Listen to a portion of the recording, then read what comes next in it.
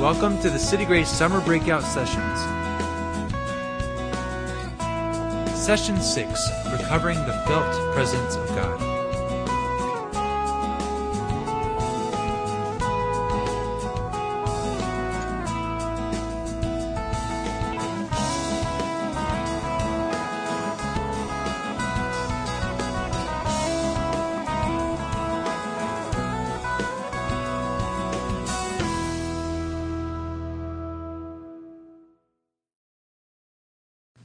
So welcome to Session 6, continuing on our Summer Breakout Sessions tonight.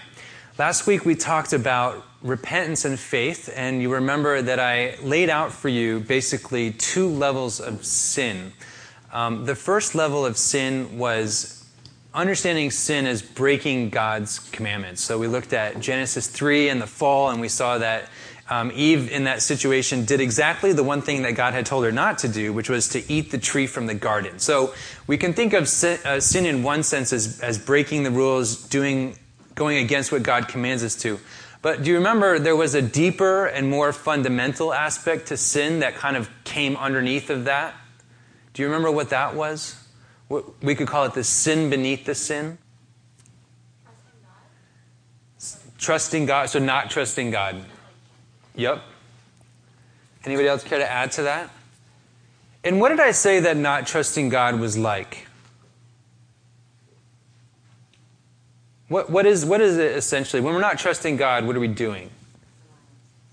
Relying on ourselves or relying on other things, which functionally become like our gods. So we reflected a little bit on the teaching of Martin Luther, and Martin Luther said that the Ten Commandments are all really just commentary or explanation of the first commandment, which is, thou shalt have no other gods besides me. So stealing, murdering, committing adultery, coveting are really all fundamentally a matter of not trusting God, not looking to God for our lives, not looking to God for our value, our ultimate value, our significance. And instead, we very easily look to other things in order to try to fill that void or the gap that we feel in our lives. So we explained repentance then in terms of those two senses of sin, because repentance is a turn of direction, it's turning away from sin. So you could think of repentance on the one hand as sort of not doing bad things or not breaking God's commands, but I think a more helpful way to think about what sin is sin is not placing your identity in things other than God. And so turning repentance or faith is about giving up those things, whether it's career, whether it's money and security, whether it's pleasure, and rather grabbing a hold of God, grabbing a hold of the blessings and the life that come only through Him and through the gospel. We talked a little bit, too, in past sessions about the way that the cross sometimes does not become larger in our experience, and how oftentimes, even as followers of Jesus, we're not growing in our appreciation, our love for what God has done for us. And so one of the ways that happens is through minimizing sinfulness. We tend to downplay our sin. We don't want to go there. We don't want to admit how sinful we are. And so instead we pretend that we're much more righteous than we are, and we look for righteousness in other things, whether it's how you dress or where you're from or your ethnicity. I wanted to sort of take a very practical turn today and say that there's another way or another reason that oftentimes we get stunted in our growth as disciples of Jesus. And it's a little bit different from this idea of minimizing sinfulness. On the one hand, true growth in Christ and true growth in discipleship is a matter of repentance and faith. You're not going to grow in your walk with the Lord unless you're continually in the cycle of repentance and faith. But sometimes all the good news in the world about what God has done for us in Christ doesn't really move us. And it doesn't affect us. We don't feel it. We don't experience it in our day-to-day lives. And so I want to explore sort of what's going on behind that situation. And I want to just say at the front end that if you are a person who has very clear experiences of God and you see God moving in your life and you have no idea what I'm talking about tonight, then I apologize in advance. This talk is more for people, it's more targeted and geared towards people who perhaps have been disciples for a while, but feel like there's something lacking in terms of their day-to-day experience with God. Because this is something that I went through for a long time. I used to be one of those people that when I would go to a worship service and I would see, there's always those classic people at the front who are really, really into the worship.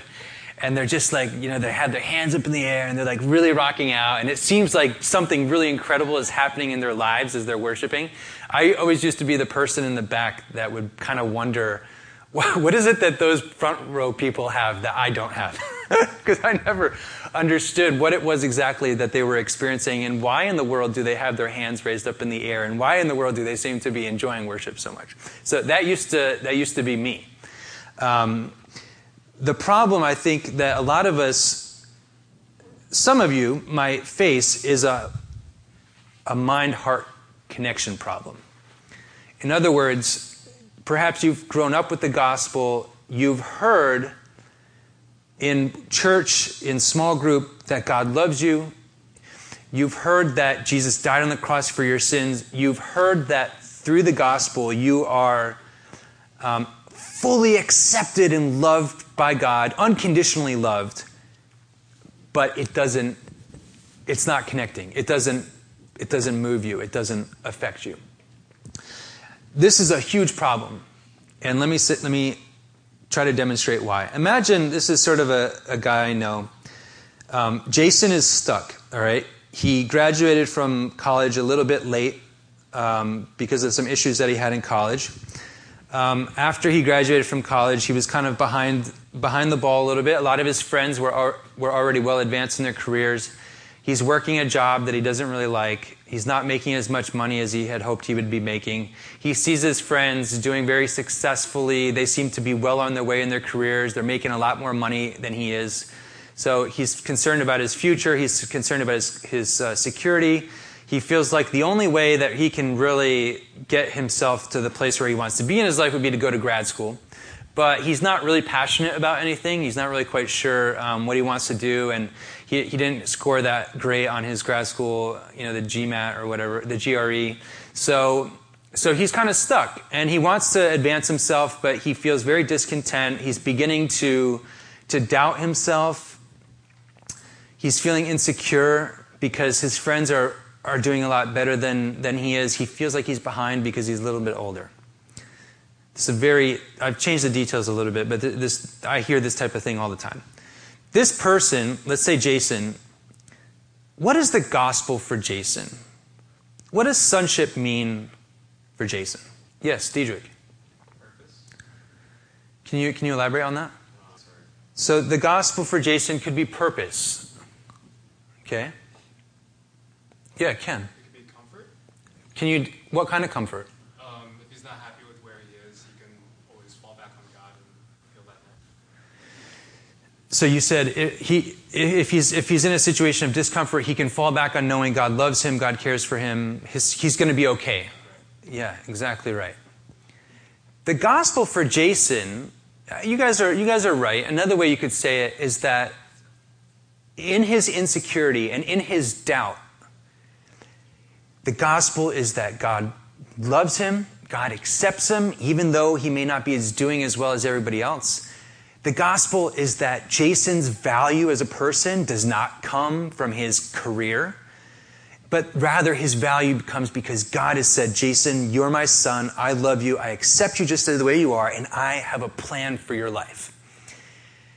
Now, that's all good news, but here's Jason's problem. Jason knows that up here. And he knows that 2,000 years ago, Jesus Christ died on the cross. Jason knows God loves him. Jason knows he's accepted. But the problem is he doesn't really feel it. He doesn't really experience it. And so for Jason, the problem is he knows that, I shouldn't worry about my future. I shouldn't doubt myself. I know God loves me. But his feelings of insecurity, his feelings of doubt are very strong, whereas his feelings of and his experience of God is very weak and is very superficial.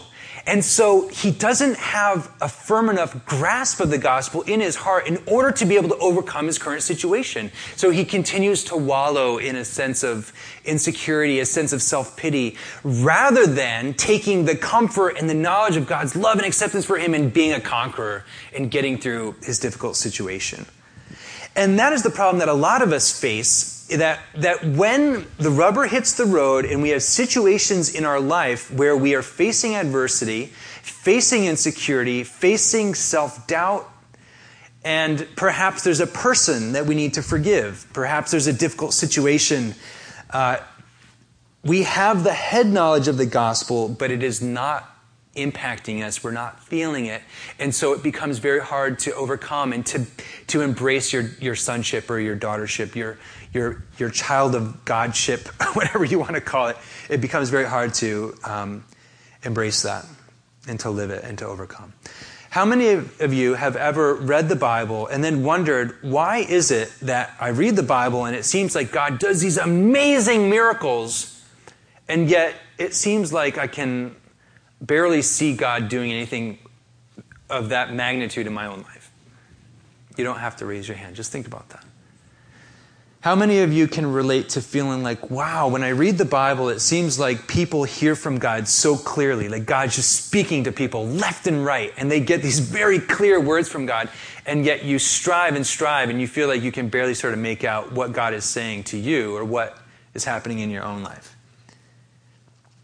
How many of you have ever felt like you've been a Christian for a while and it just seems like there should be more to it than what you've tasted and what you've experienced? So the question is, why is this? Why is it so hard to see? Why is it that we know God loves us, but we don't often feel God's love? We know God's everywhere, but we don't necessarily sense and experience His presence in a practical, real, tangible way in our lives. That's what I'm talking about today, okay? There's a great song, I'm sure, a super famous song, Open the Eyes of My Heart, Lord, which really captures, I think, the desire that a lot of us have. To see you high and lifted up, shining in the light of your glory, pour out your power and love while we sing, holy, holy, holy.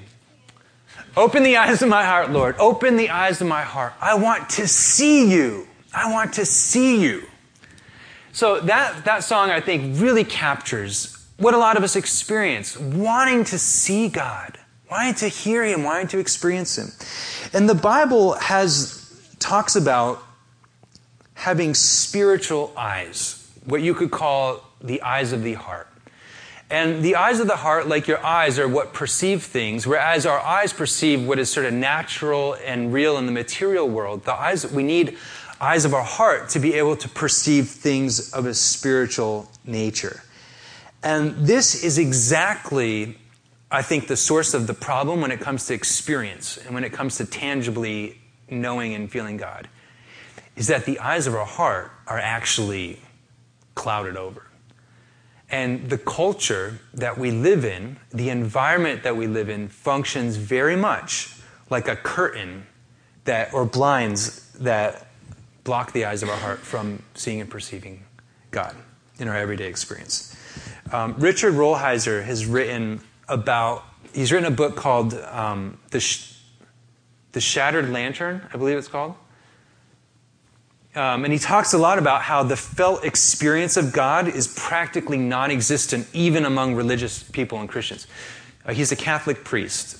We live in an age of unbelief. What sets us apart from past generations is that today this is as true within religious circles as outside of them.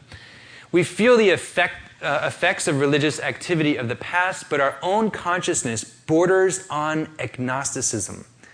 Agnosticism is the philosophy that God might be real, He might exist, but we can't know about it. We can't experience it or know for certain. So basically, God might exist, He might not exist. It doesn't matter because He's beyond knowing. That's what agnosticism is. He says that in our own consciousness, many of us are functionally, in name we're believers, in function, in practice we're agnostics. Rarely is there a vital sense of God within the bread and butter of life, he says. We still have some experience of God, though rarely is it a vital one in which we actually drink firsthand from living waters.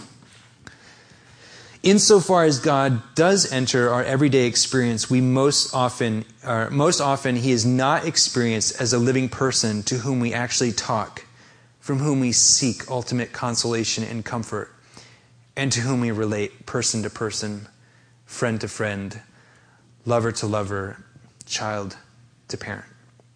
And he's quick to point out that it's not that God's not here anymore.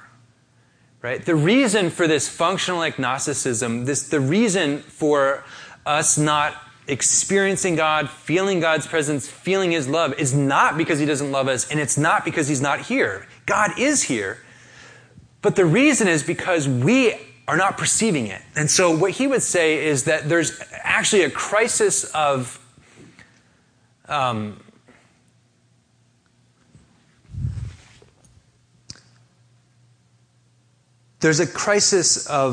contemplation. Our spiritual eye has become weak. We don't use it. In a way, the spiritual eye or the eye of the heart is like a muscle.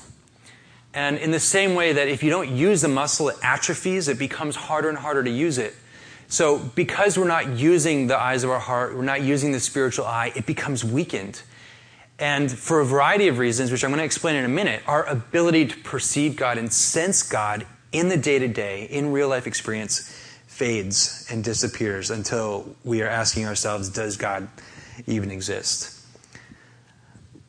Here are some of the reasons, and I'm sort of simplifying some of what he says and reflecting on some other commentary that people have made in our culture, but a lot of this is from Rolheiser. He says that we've lost the ability to be silent. We're dead terrified of silence. We try to fill the silence however we can. Listen to the radio, listen to Pandora, listen to Spotify. You get in an elevator, people can't handle being quiet for the 5 seconds it takes to get to the 6th floor. Immediately, we're on our phones, right? We're on the subway. We're always doing stuff, always listening to music, entertaining ourselves. We are terrified of silence. He comments that we're restless beyond measure. We can't handle staying still. We always need to be doing things, especially in New York. We're a production-oriented culture. Your value is totally based on what you're able to produce. We feel bad when we are not producing. We always want to be working, always want to be productive, always want to be producing, because we know that we'll never get anywhere unless we go, because we're in such a competitive environment where we're always being compared with others. We have lost the ability to be astonished. We're not impressed by anything. Anything that we can possibly imagine, we can look it up on YouTube in 5 seconds, and there's basically nothing that you can imagine that hasn't been shown on TV or in the movies. You see the most insane things happening on the streets and in the subways, and you walk right by. We're New Yorkers. We're just not impressed with anybody. We're not impressed with anything. But we've lost our ability, which the ancients had, is the ability to be astonished, to notice things that were spectacular. We always want to be entertained. There's a great book by Neil Postman called Amusing Ourselves to Death. He talks about how we live in a culture of entertainment where we really have lost and to a large extent, have lost our ability to be able to process lots of information, and we need things in sort of bite-sized chunks. Even the news really is not news per se. It's more just entertainment, and where our attention span is so quick that on TV and movies we are constantly being shown images to keep our attention, and as time goes by, the length of images that we're shown becomes smaller and smaller. We're constantly having to be fed images. The average American watches, guess how many hours of TV per day? 7. No, not 7, 5. 5. But consider, too, that young people don't just watch TV, right? They're on their phones or the iPad and watching TV at the same time. So we're feeding ourselves a steady stream of media almost constantly. We're afraid of silence. On top of that, the city itself is not conducive to contemplation. The city is loud. It's very hard to get privacy in the city. It's hard to find a place to be alone. We are a self-obsessed culture. especially yuppies and people that are upwardly mobile, constantly trying to improve ourselves. We're focused on our lives, focused on our success, focused on achievement, success, career. It's all about self-improvement in our culture, and our self-focus makes us very unaware of what's happening around us, very aware of other people even. We're busy all the time. I mean, hopefully I'm not really saying anything that's new. We have an inability to face uncomfortable situations, and we have a million ways that we turn to things in order to basically fill the void. We turn to things to self-medicate, right? So maybe it's binging on Netflix videos, maybe it's smoking, maybe it's drugs, maybe it's alcohol, maybe it's food, maybe it's shopping, maybe it's surfing the internet, maybe it's being on Facebook for hours and hours and hours. We escape however possible. And so the net result of this is that our spiritual eyes have become weak. They become blind. We're really not paying attention to God, and our ability to hear God, perceive God, see God is like an atrophying muscle. And the problem in all of this is that God makes himself available to us and reveals himself where? Let's look at 1 Kings a minute. This is Elijah's interaction with God from 1 Kings chapter 19. At this point in time, Elijah is very, very upset with God. He's just had a harrowing experience, and so he's very angry. He goes out into the wilderness. He just wants to be by himself. The Lord said, "Go out and stand on the mountain in the presence of the Lord, for the Lord is about to pass by." Then a great and powerful wind tore the mountains apart and shattered the rocks before the Lord. But the Lord was not in the wind. After the wind, there was an earthquake, but the Lord was not in the earthquake. After the earthquake came a fire, but the Lord was not in the fire. And after the fire came a gentle whisper. When Elijah heard it, he pulled his cloak over his face and went out and stood at the mouth of the cave. God reveals himself not in the wind, not in the fire, not in the earthquake, but he reveals himself in the gentle whisper.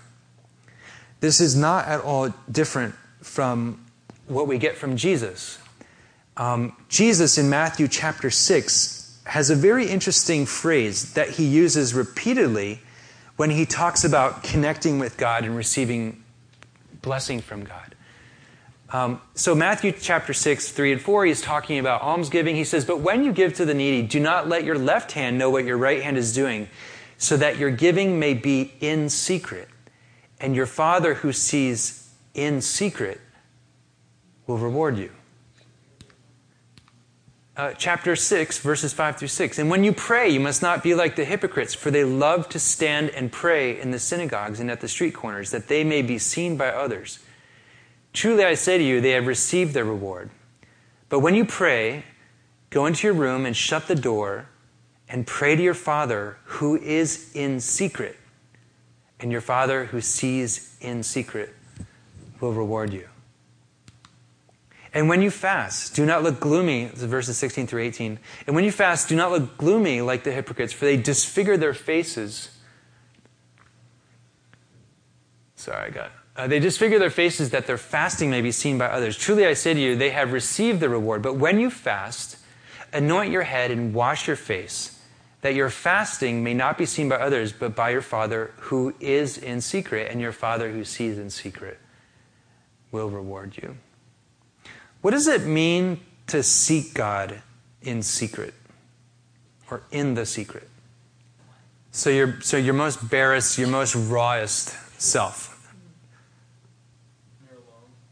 When you're alone? By yourself. Yeah. Well, yeah. And there certainly seems to be the theme in here is like, you could be doing all these things sort of out and about, or you could be seeking God in that place where it's just you and him. So when was the last time you sought God in the secret place? Or maybe, where is your secret place?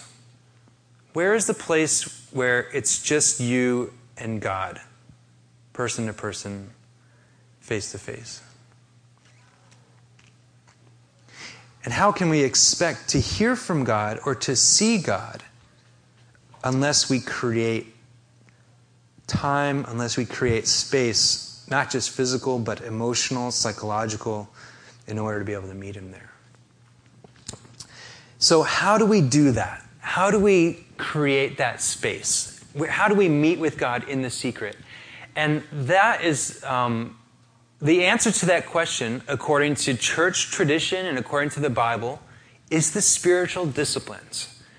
The spiritual disciplines have traditionally been the way that followers of Jesus create space for God in their lives. Prayer, Bible reading, silence, Sabbath, meditation, and service, these are probably the most common ones. I hope to elaborate a little bit more on some of them in the future. We're not going to have time to talk about all of them tonight. I'm going to talk primarily about prayer. But the disciplines in general are a way of connecting what's up here to what's in here. From what's in your mind, what you know knowledge-wise, and having it be real. The spiritual disciplines are not a way that we earn God's favor. They're not a way that we can save ourselves. Not at all. We believe and we teach we're saved by grace. It's only through faith that a person can receive salvation from Christ. However, it's one thing to know that grace. The spiritual disciplines are a way, I guess you could say, of grasping a better hold of what that grace is all about. A way of opening yourself up to realizing the fullness of grace, the distance of grace. Richard Foster has a great book called Celebration of Discipline, and if you want to learn more about the disciplines, all of them, I would highly recommend reading the book. But this is what he says. He says, a farmer is helpless to grow grain. All he can do is provide the right conditions for the growing of grain. He cultivates the ground, he plants the seed, he waters the plants, and then the natural forces of the earth take over and up comes the grain. This is the way it is with the spiritual disciplines. They are a way of sowing to the Spirit. By themselves, the spiritual disciplines can do nothing. They can only get us to the place where something can be done.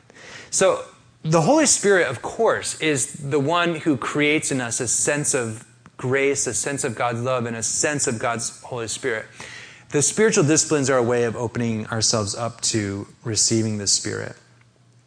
And experiencing the Spirit on a deeper level. In the same way that we can do things to sort of block ourselves from experiencing the Spirit by holding on to anger or by being so distracted all the time. It's through the spiritual disciplines that we can open ourselves up to experiencing more of what God has to offer. So I want to talk about prayer today, and cut me off at around 8 o'clock, all right? I want to try to wrap up by 8 because we have other things to do tonight. But I want to talk about prayer. And here's the thing. So we all know, of course, that prayer is important. We need to pray. Disciples need to pray.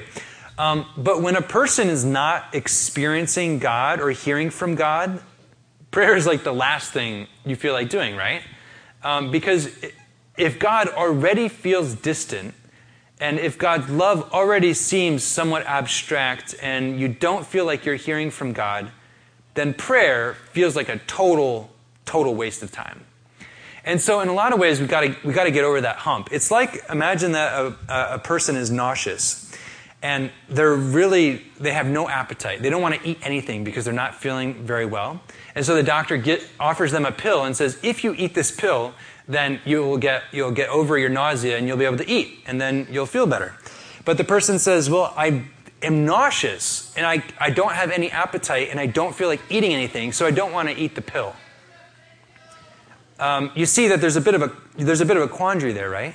Because the one thing that the patient doesn't feel like doing is the only thing that will help them to feel better. And in a lot of ways, prayer is like that. So it might be that prayer is something that you're not feeling it. You don't. It seems like a waste of time. It seems like you're just making yourself do it. It's a hard pill to swallow, and yet it is through prayer that the problem will be fixed. You see what I'm saying? And so it is something, basically you can't make the excuse that it's not going to work because in fact it's the only thing, and it's probably one of the most important things that we can do to give ourselves and to receive more of the presence of God. There's nothing more important than prayer if you want to really, really understand the heart of God and connect with God on any sort of a regular basis. In the Bible, we see that prayer, of course, is assumed. One of the 10 Commandments, none of the 10 Commandments say you should pray. I think if the 10 Commandments had been written now, it probably one of them would have been, you should pray. The reason the 10 Commandments don't have any mention of prayer, and the reason Jesus never said you should pray, were why? Does anybody know? Because it was assumed that people were praying.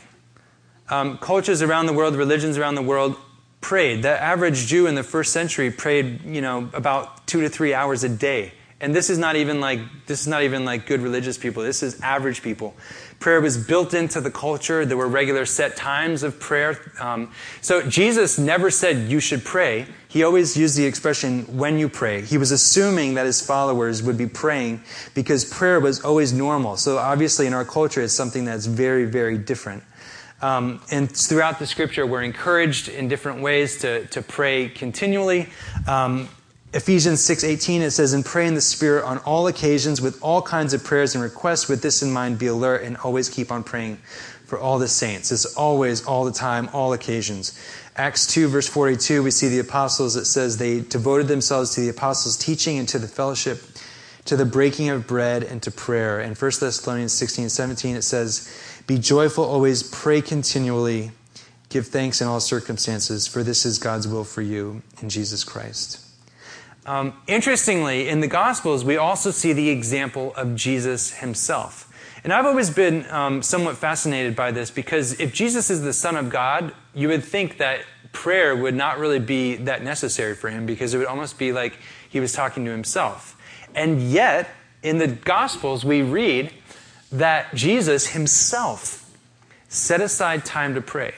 Very early in the morning, while it was still, this is Mark chapter 1, 35 through 37. Very early in the morning, while it was still dark, Jesus got up, left the house, and went off to a solitary place where he prayed. Simon and his companions went to look for him, and when they found him, they exclaimed, everyone is looking for you. So you got to remember, Jesus in his ministry was vastly popular. And there were sick people everywhere. They needed his attention. They needed to hear his teaching. So Jesus has the weight of the world on his shoulders. Everybody's coming to him because they need him so desperately. And what is he doing? In the early morning, he's leaving all his responsibilities behind. And he's going and spending one-on-one time with his Heavenly Father, praying. And we see that throughout Jesus' life at key moments where he has to do something really big or important, he goes and he prays in order to prepare himself. In Luke chapter 6, Jesus, before he calls the 12 disciples, spends the entire night in prayer. In these days, he went out to the mountain to pray, and all night he continued in prayer to God. And when day came, he called his disciples and chose from them 12, whom he named apostles. So we see even Jesus nurturing his relationship with his Heavenly Father through prayer, getting away from the demands of life to spend time in prayer, seeking God in prayer. In the hardest moment of his life, which perhaps was the night before he was crucified, he knew everything that was going to happen. And what is Jesus doing? And what is he asking his disciples to do? Pray. The Garden of Gethsemane, he goes up on the mountaintop to pray. So even Jesus demonstrates for us the importance of a life of prayer. Even Jesus finds wisdom, finds connection with God, finds power, and finds strength in prayer. Jesus, when he's baptized and the heavens open up and the dove descends on him from heaven, it happened while he was praying. It was during Jesus' prayer, during his baptism, that he received the Holy Spirit, and God says, this is my son. Happens while he's praying. So what happens in prayer? Prayer, I guess the simplest definition of prayer is simply talking with God. And the importance of prayer, the importance of talking with God is as important as it is in any other relationship that we would care to cultivate or develop. My wife might love me and I might love her, but unless we spend, everybody looks over at you, Chris, unless we spend intentional time with each other, unless we talk, our experience of each other diminishes, not our love necessarily, but our experience of that love diminishes. You can't get to know someone without talking to them, without spending quality time with them. And the same is true in our relationship with God. It takes time to talk with God. Prayer is not fundamentally or most importantly about getting things from God. Actually, that's is not a bad reason to pray, is to get things from God. God welcomes it. Jesus welcomes it. He says if you need something, pray and ask. But getting things from God is not the most important part of what prayer is about. Prayer is about communing. It's about connecting. Through prayer, we don't change God, but through prayer, we change. And our experience of God changes. And our intimacy with God changes. Through prayer, we learn unexpected things about God. I've been in times of prayer where I've sort of perceived or sensed that God was doing things, and it surprised me. Gave me a new sense of who God is. God apparently has a sense of humor. I don't know if you knew this. Richard Foster writes, did I put this up? To pray is to change. All who have walked with God have viewed prayer as the main business of their lives. For those explorers in the frontiers of faith, prayer was no little habit tacked on to the periphery of their lives. It was their lives. It was the most serious work of their most productive years. Prayer. Nothing draws us closer to the heart of God. Through prayer, we're able to lay our needs before God. Through prayer, we're able to gain wisdom and counsel from God. Through prayer, we're able to gain a sense of comfort in difficult times. Through prayer, we experience the Holy Spirit and experience the filling of the Holy Spirit. We get boldness through prayer. Through prayer, we receive power to face difficult circumstances and to overcome challenges in our life. Through prayer, God works miracles and changes situations. Through prayer, God brings healing into people's lives. Through prayer, we learn more about the extent of God's love. Through prayer, people can be healed. And it is through prayer that God brings his kingdom to fruition in this world, which is why in the Lord's Prayer, he teaches us to pray for the coming of his kingdom. As I mentioned to you earlier, I was one of those people sitting in the back, looking at the people in the front, having no idea what was going on. As I've shared with you already, there was definitely something lacking in my life for a long time. And when I went in that interview, and the folks in the committee told me that they didn't, you remember the story, right? They told me they weren't sure that I was cut out for it. There was something missing, and I'm quite confident that a big part of that, what was missing, was that sort of real experience and understanding of God. I had the head knowledge, I had the theology, but I did not have an active prayer life, and I didn't really have a real sense of God's presence or his love. And over the years, praying more, it was through prayer that a lot of that, praise God, has become a lot more real for me. And I hope that through prayer that it can become a lot more real for you as well, if it's not already. We're disciples of Jesus, and that means we take his lead. It means we imitate him. And Jesus prayed, and he taught us, he invites us also, as disciples, to enter into the contemplative, to spend time in prayer, to learn to know who God is through prayer, through connecting with him. Let me pray, and then we'll take a break. We'll go into our small groups for some discussion and some prayer, and then we're going to close with a prayer exercise, actually, at around 1:45. So, our dear Heavenly Father, we pray for a greater desire to pray. We pray that you would excite us with what is available through prayer, and that you would draw us to yourself, help us to realize more and more just the bounty, the riches that you offer us that are accessible through faith and through the prayer of faith. Lord, may we be a community that loves to pray, a community that is committed to prayer. May we pray like you did. May we know you. May we imitate Jesus the way that you yourself took time to pray and to be with your Heavenly Father and to know him. And may we turn away from thinking of prayer as just something that we do in order to get things, but may we embrace prayer as a way of connecting more with the good stuff that we know that you have given us through Christ, that we may embrace your love, embrace our sonship, and embrace the promises which are ours through Christ. It's in Jesus' name that we pray. Amen. Thanks for listening to the City Grace Summer Breakout Sessions. Be sure to join us for worship on Sunday mornings at 11 a.m. Visit www.citygraceny.com for more information.